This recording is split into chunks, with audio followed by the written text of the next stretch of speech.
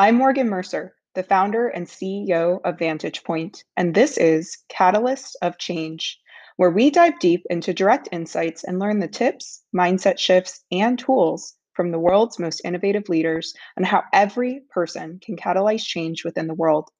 Subscribe now so you don't miss an episode. You can also follow us on Instagram at TryVantagePoint for more information about the show.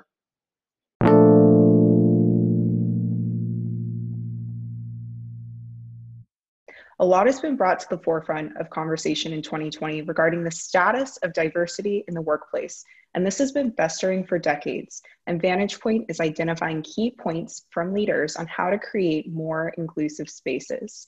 Joining us today is Tammy Rosen.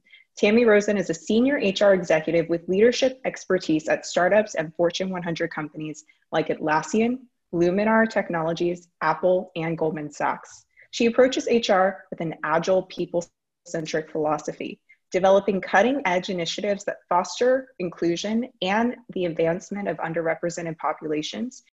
Tammy not only sees people as a company's most important asset, but also envisions HR as a disruptive technology, an innovative force that redesigns and elevates businesses, operations, and capabilities beyond what was previously imagined. A recognized thought leader, leadership program educator, and trusted advisor and coach to executive teams, Tammy aims to transform the role of HR into an engine for high performance and innovation, one that motivates talent, executive leadership, and businesses to develop and maintain their full potential and resilience in the face of an ever-evolving landscape. This approach was evident in her instrumental role in developing the framework for the future of work called Team Anywhere, and she has shepherded Atlassian through the recent health and economic crisis. Thank you, Tammy, for joining us. Thank you. Glad to be here. We had a really dynamic conversation the other day around how pioneering inclusion was actually not a great way to frame what it means to be at the forefront of paving the way for companies and adopting new mindsets in this area. Can you share more about your thoughts here? Sure. I think it's not pioneering, because the challenge with pioneering is that you're being the first. And we've been doing this for so many years. And even back at the time when I worked at Goldman Sachs, we've taken a first principles lens at it to say, well, what is the challenge we're trying to solve? What is the goal? What are the goals we have, and how do we get there? And even with all the best intent and efforts, we haven't made it there. Because if we did, we still wouldn't be talking about it 20 plus years later in my career. So I think it's about innovating, and it's about trying to think through what is holding us back from not being able to make the change we all seek. I love that. And so if you were to encourage people to ask that question, right, turn that into a lofty question, what's holding us back from making the change that we all seek? What would come to mind? I would start with culture. And I know that's a broad topic, but culture at its core are those values that a company creates in order for them to achieve their mission. And in that is a collection of norms and then behaviors on how we expect our employees to work. And I think unknowingly, we create these norms that sometimes just don't allow everybody to bring their whole self to the equation, for one reason or another, sometimes consciously and sometimes unconsciously. What do some of the norms look like, or what are some examples of ways that norms could show up? And how could you encourage somebody to actually take a step back and realize when a norm might be present within a company's culture? So a good example I like to use is a debate culture.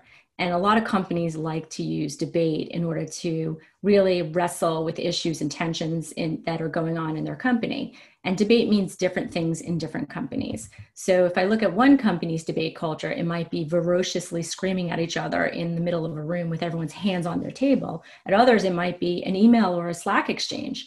Or sometimes it might be somebody writing up a paper and everybody arguing about what the paper they wrote up. But all those are different ways in which you achieve the same outcome, which is to wrestle with an idea and come up with a better one. And sometimes, depending on how you do it, will invite people to the table. And sometimes it actually excludes people from the table, depending on how they like to interact. Some people don't like to speak up or talk over somebody.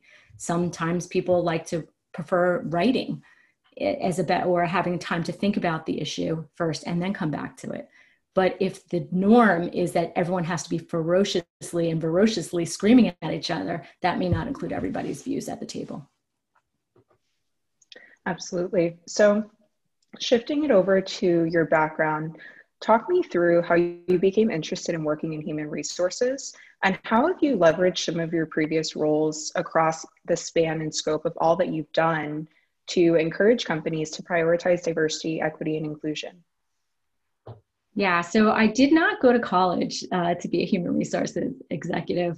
And while the dots all connect now looking back, they didn't connect coming out of college. I started out as a loan officer at a bank and then fell into working at a recruiting firm accidentally. And that was where I first found my passion for helping people find their dream job. But when I went to the recruiting firm, what I realized quickly is I only helped people get the job. I didn't help them get to the next level. And I hated the fact I couldn't see the full journey. So I decided to leave the recruiting firm and join Goldman Sachs. And frankly, I thought, I'm going to start my own company, but I don't have a partner and I don't have the money to do it. So why don't I go to Goldman? I'll work as a contractor for 6 months, make some money, meet a partner, and start my business. I tell people I'm kind of a failed entrepreneur because I spent almost 17 years at Goldman Sachs. Maybe I'm an entrepreneur within a company because I realize that's where my love for helping people and helping people find their passion and their potential and really realize it at a company. And that it was really my time at Goldman that did that. And to the second part of your question is how are you able to influence? I think it's seeing the problems and then trying to find solutions. So the great example and my most, my greatest accomplishment was starting the LGBT Ally program at Goldman Sachs. And the issue there was that there was one person on the out list and there was hundreds that were on sort of the quiet list. And the only person that knew that differential was the one person who was on the out list and a couple of us in the people teams across Goldman. And I found that to be really weird that someone could not bring themselves to their whole self to the equation and tell their managers. Now, many of them would tell me, or they'd come out to me. And I'd say, well, that's great, you're coming out to me, but I can't help you. You have to come out to your team so you can be who you are and not have this divide and using that cognitive load to say, what did I say to this person? What did I say to that person? And what I noticed is the second someone did come out to their team, their career soared. They were able to kind of come to work really feeling like they belonged and unencumbered to do their best work. And I saw those people get to party. And that's an example of like seeing a problem, finding a solution, and then creating something that worked only for Goldman, but then realizing it couldn't just be for Goldman, it had to be for the rest of Wall Street. I love that. So one thing that really resonates for me listening to that is that you really are an entrepreneur within a company because you literally saw a problem, you engineered a solution to the problem in a way that impacted everyone within the company and even people outside of the company. So talk me through, how you did that. Talk me through what thought process was like. What was it like to actually adopt, a completely new way of thinking to create this? Well, I think with most entrepreneurs that I talk to today, most people think they're crazy when they come out with the idea. And most people do think I'm crazy when I come out with the idea that I have or the view I see or the future I see that can be better. But I never come out with an idea that I don't think we can execute on and actually succeed at. And I've proven that over and over again in my career. But with the LGBT Ally program, I remember the first resistance I got was, why do they need allies? Does the Black network need white allies? Does the women's network need men allies? And the answer to both of those were yes. But the difference between this population is they were invisible and no one knew who they were. And so you had to have visible allies so that they knew they can feel comfortable to be who they are. And I talk to many people now, and I'm constantly still, even to this day, years after leaving Goldman, getting notes from people, thank you for starting the Ally program at Goldman. It's made me who I am. I've been able to do my best work. It's just paid dividends over and over and over again. And it's nice to go back to Goldman and walk in the elevator and someone's like, oh, the first ally is here, the one who actually made the change. But the thought process really comes down to seeing a problem, figuring out a solution, working with the right people, getting the right buy-in. I was fortunate to be paired up with somebody who was in the securities division who actually was in the network. And we worked hand in hand to try to figure out how step by step, division by division across the company that we can get the most senior people on board to do this. It took over a year plus to convince the organization to get to that first meeting where we allowed allies to walk in the door and support the network. But, you know, and it didn't stop there. You had to continue to refine and perfect and make it better. It's so incredible. Another thing that really inspired me and had me thinking was in our advisory board and where you were sharing the concept of the way that you think about identity. So how has the way that you think about identity within the workplace informed, influenced, or what's the relationship between the Ally program, the way that you started thinking through the concept of identity? Walk me through that. Sure. Well, the concept of identity was something that really came to me as I was working at Apple during my time at Apple University, because we had created a program called Identity as part of our training programs for managers. And what was interesting about the research around identity is that all of us have things that make us unique, and all of us have things that are core to us. Whether it's an affiliation, where we were brought up, what school we went to, our religion, a club we're part of, just different pieces of who we are. And there's things that are core to us, and there are things that are periphery. And depending on those things in your core, depending where you are, you may share some of that with people, some of that you may not share, and some of that people may ascribe onto you, because that's how they view you or see you. And what's interesting about that is that when you're able to link what's core to you and your identity to either the work you're doing and your passions, you have much more excitement and do much better at whatever work you're doing. And you have much more loyalty because you're excited to be doing it. You're excited to bring who you are to that equation and your expertise to bear. So what's your vision for the future of how companies view identity? Well, I really think that we should get rid of the words diversity, equity, and inclusion, and really start thinking about it as identity and belonging. Because all of us have things that make us unique in our identities and are not so obvious to others, and some are obvious to others. And being able to bring that and bring your whole self to the equation will allow you to feel like you belong. And when you belong, you'll be able to actually do your best work. I love that. I completely agree with you. I'm on the same page about DE and I as an acronym and as a set of words. So how would you, if you were to, talk to a company, coach a company, advise a company on how to shift the way that they're thinking about culture, diversity, equity, and inclusion, et cetera, and move it towards this identity-centric or identity-focused mindset, what would that look like? Or what would you encourage them to think through? That's a great question. I think what I would want them to think through is, first of all, to really examine their culture itself and the values that they feel so strongly about, and then look at how their values are manifesting in the day-to-day work. Because your culture at the core is really just the behaviors you reward and the behaviors you punish. So even if you have beautiful glossies all over the wall, it's not really what your culture is. It's those decisions you make and how you actually manage through those decisions. And people look at that. So the first thing to do is to really see, is your culture actually happening in practice? What you say is what you do. And is there a congruence there? And then the second piece is to then look at your processes, and like whether it's your performance review process or your compensation processes or your promotion cycles, and seeing that, are you looking more holistically, and are you factoring in a number of different things and taking into account all of what an employee actually brings to the equation, not only in that cycle, but in the totality of the time that they've been there. A lot of times we're very much focused on the here and now, and we have like a recency bias. And you have to look at the cumulative effect of somebody's work, not just the time in which you're actually reviewing them. It's so interesting how you're bringing the recency bias into all of this. It's a really interesting concept to ponder more. So, shifting a little bit more towards the way that you have really transformed and trailblazed in this space, How do you view the future of work? And that's a very broad question. So answer it, however it feels most applicable to what's resonating with you. Yeah, so I think COVID has changed us.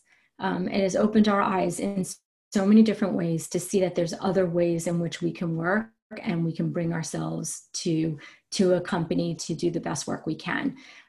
So in my view, there are all different flavors, and each flavor of the future work for a company is only going to be unique to them. And a lot of companies are asking, well, why didn't hybrid work? Or should we go back to the traditional way? Or do I go fully distributed? Those are all the buzzwords that are out there. And what I suggest to companies is to take a step back, look at your culture, look at your mission, and design something that works for you. And regardless of the title in which you give it, whether it's remote first, hybrid, or fully distributed, it sort of doesn't matter. What you have to think about is what are those norms that are going to carry you forward, and really be agnostic of the place in which you do it. And think about, how you're going to work. Because the only thing that changes is how. Right now, most of us are working from home, but we haven't changed how we work. We just substituted it with Zoom or some video conferencing app. And that is not tenable for people. People are getting Zoom fatigue. They're not actually feeling, that their whole selves can be brought to the equation all the time, and they don't have that time to do deep work. So my suggestion is to look at your company, look at your values, look at what matters to you, and then design it around how you want work to happen, and then fill in the gaps on where the places you'll do it. We started, when you think about why everything was oriented around an office, is we didn't have technology. And as a result, every day we thought coming to an office, either whether it had an open floor plan or there were offices or a mixed, whatever it was, that we had the most productive days. We collaborated incredibly. The collisions created amazing innovation at the water cooler, and we were just so productive. And we all know that's not true, because if that was true, the number one line item in companies wouldn't be offsites, where people go away to some beautiful location as a team to actually try to get work done. So I recommend to people, start with the equation of how do we want to work? What's most important to us? What are our values? What are our mission that we're trying to achieve? And then design the work around that, and then come back and say, where do we want to do it? Is it in an office? Is it half in an office, or is it sometimes digitally? Is it in WeWork spaces? Whatever. I love that. One of the concepts I was actually pondering, just to, riff off of that, I was pondering the difference between innovative and inventive, right? For me, and what you were just saying is that we're being innovative, quote unquote, right? We're saying, okay, well, now we're going to move towards doing everything over Zoom, or now we're going to move towards using these Slack plugins to, to get our team to collaborate and to talk to each other and to encourage communication. But we're not being inventive. We're not actually looking at the way that we design the system and questioning, is this still applicable? Like, is this really the best way to do it? Should we really just be taking it and adapting it, or should we be designing something completely new? So it's really interesting to hear you say that. And I have even more now to think about after the conversation. So, redirecting it back to everything that's been going on in 2020, it's been a really big year. Not just with COVID-19, which already was really big for everyone, but with everything going on with Black Lives Matter and really racial injustices and the lack of inclusion and the lack of, acceptance, acknowledgement, and a safe space for people's identities being brought to the forefront. So how do you think that the conversation within these spaces that, the inclusion spaces, diversity, equity, and inclusion spaces has shifted in 2020? Well, the great thing is it's now on the top of the agenda, and it's on everybody's minds. And that is the most important thing, that it's now something everybody's talking about. And talking is the first piece of it, is getting to that awareness factor. But that's not enough. And I know many are worried that the window will close and that companies will be more focused on revenues and productivity than they are about focusing on inclusion or supporting employees through the next wave of what happens with COVID. And that's a fear, for sure. But I say, from all of the employees and even the HR leaders out there, don't let that window close. This is an opportunity to actually make real change happen and to really get what all of us desire, a place to go to do our best work where we can bring our whole selves to the equation and feel like we belong. And that sounds simple, but it's been hard to solve for many, many decades. So how do we do that is up to us to really take the charge and say, it really has to go back to looking at the baseline at a white sheet of paper and say, if I were to design a company today, knowing full well that I wanted everybody to be able to bring their whole self to the equation and unencumbered to do it, at the same time, I knew that there was this crazy disease out there that would prevent people from being healthy. How would I design a company that can keep people healthy and be able to bring their best to the equation so they can do their best work? And really go to that first mindset, that first beginner's mindset, and start from scratch. We keep trying to design on top of systems that have not worked. And that is almost like just a veneer that you're putting on, or window dressing, as I would call it. What I love so much about everything you say is that you really do have such a founder's mindset, because quite literally the beginner's mindset is what every single startup, ascribes to. And I think it's interesting because a lot of startups still have a lot of these cultural issues that we're seeing with companies that have been around for decades and sometimes, significantly longer. So it's actually saying the mindset that we are encouraging companies to adopt when they're thinking through product, when they're thinking through, innovation, we actually need to be adopting that for these same, functions within a company. So it's really cool to, to hear a leader within the space that thinks like that. And I'm sure that's, partially why you've been able to create so many incredible and impactful programs. One thing that I am curious about is in terms of, in the broader context of inclusion and identity, right? How do we take that and how do we build systems that work, and how do we build cultures that work within a new remote or hybrid distributed workforce?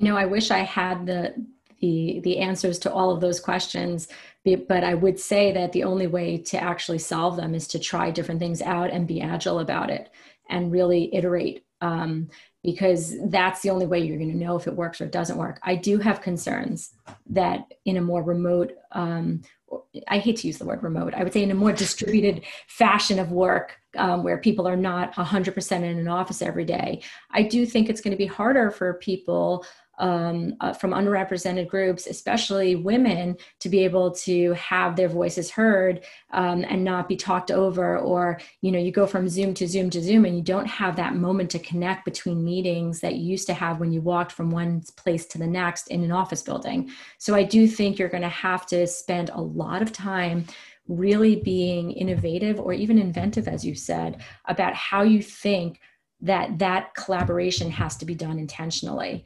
So I said before that people went and did offsites, and that they felt because of that connection, they were able to do it. So when you think about this future of work, you have to design for the fact that you want your employees to have an ability to harmonize their life and work by figuring out the place in which they can work best and when they can work best. You also want to give yourself that ability to reach talent on borders that you couldn't reach because in the past you were relegated to offices and where people migrated for work. And now you actually can reach further. But that alone is not going to do it. You have to now pull that together with deep ways to collaborate and feel like people can belong. And at the end of the day, when we come to work for a company, it's part of what goes into our identity and who we are. And because of that, you want to be able to make sure that they feel they belong. And you're going to have to craft new ways of doing that and intentional ways of doing that. So if you decide to have a distributed workforce, you're going to have to think about what are the parameters of how often we do convene in person, digitally. How do we manage the water cooler talk digitally? All of those different things. And I think it's honestly a green field, a green pasture to really design and invent the way we work in a more inclusive and belonging way. It's so interesting. And, just tying that to the thing that we were discussing previously around not letting the door close, right? The concern and the fear around diversity and inclusion, anti-racism, et cetera, and not letting the door close. One thing that I'm seeing a lot of is I'm seeing a lot of companies hiring a chief diversity officer for the first time. We know a lot of companies who are hiring a chief diversity officer for the first time. I think, on a personal level, as a Black person, as a Black woman, during the first portion of the movement, I was very disheartened. It was pretty disheartening to see everything, right? And then I had a really great conversation actually 2 days ago with a friend who's a diversity and inclusion specialist within the space, now at a Fortune 100 tech company. And we were having a conversation, and she was like, and she was just hired in, and she was like, I'm actually really excited because anti-racism is a word that's never been in our vocabulary. Now it's in the vocabulary of every company. It's quite literally a word that we weren't using 6 months ago. And I was like, wow, that's really interesting. That's actually a great point. So, moving forward, that's actually a word that will be in the agenda of leaders, right? And it's not one that we're adopting and then, in 6 months it's passed. It's one that's quite literally a part of our curriculum and quite literally a part of the way that we are going to be designing our programs, our initiatives, even our internal company metrics. And so part of me is actually hopeful, and I'm curious what your take is on this. Part of me is actually hopeful that companies are hiring chief diversity officers to make sure that the door doesn't close and to make sure that there's actually somebody who's responsible within the company. And of course, every leader within the company is responsible for it, but there's somebody who's actually helping to set these metrics and these initiatives and to make sure that the baton is being passed forward. What are your thoughts on that? I'm hopeful as well. And I'm glad that the vernacular is changing and that there's a discussion that can be much more open and even at times uncomfortable, and people are willing to have those uncomfortable conversations. So I am hopeful. I think it never is an army of one. So what I put out to the leadership teams and also the HR teams and just everyone at the company: support your diversity officer, give them the platform and the support they need, help them evangelize the work that we're trying to do, and really look to them as the leader who's going to help, kind of pave the way, but you have to be with them, marching along. So it's not going to take one person, but I am super hopeful, and I have a lot of great friends in these roles, and I think they're going to do amazing work. The other thing I would challenge every company to do is work together. And I know that sounds odd because some of you compete with each other, but the only way we get better at helping to move the needle on this is if we share best practices, if we show our learnings, and that we know how to fail and get back up and start again. When we did the Ally program, we did a lot of work supporting other companies and helping them to build their Ally programs, and then building Out on the Street, which was a consortium across all of the Wall Street companies. And the point of that is, if you're coming out of college, you want to know, is there an industry that's going to care for me? And that was the signal, by saying an industry that predominantly didn't have that reputation actually was changing. And it's not just one company that will succeed, it will be all. So I say I'm a big fan of everybody coming together and supporting each other in this. Tammy, for creating the initiatives that unite Silicon Valley around these issues. I'm all for it. I'm all about it. So for any leader within the space who wants to be a change agent, what's the way to do it? Great question. And I have to say that a lot of people say I'm a change agent. I'm someone who comes in, looks at a problem, finds a solution, and then builds the stakeholders around it to see it get implemented.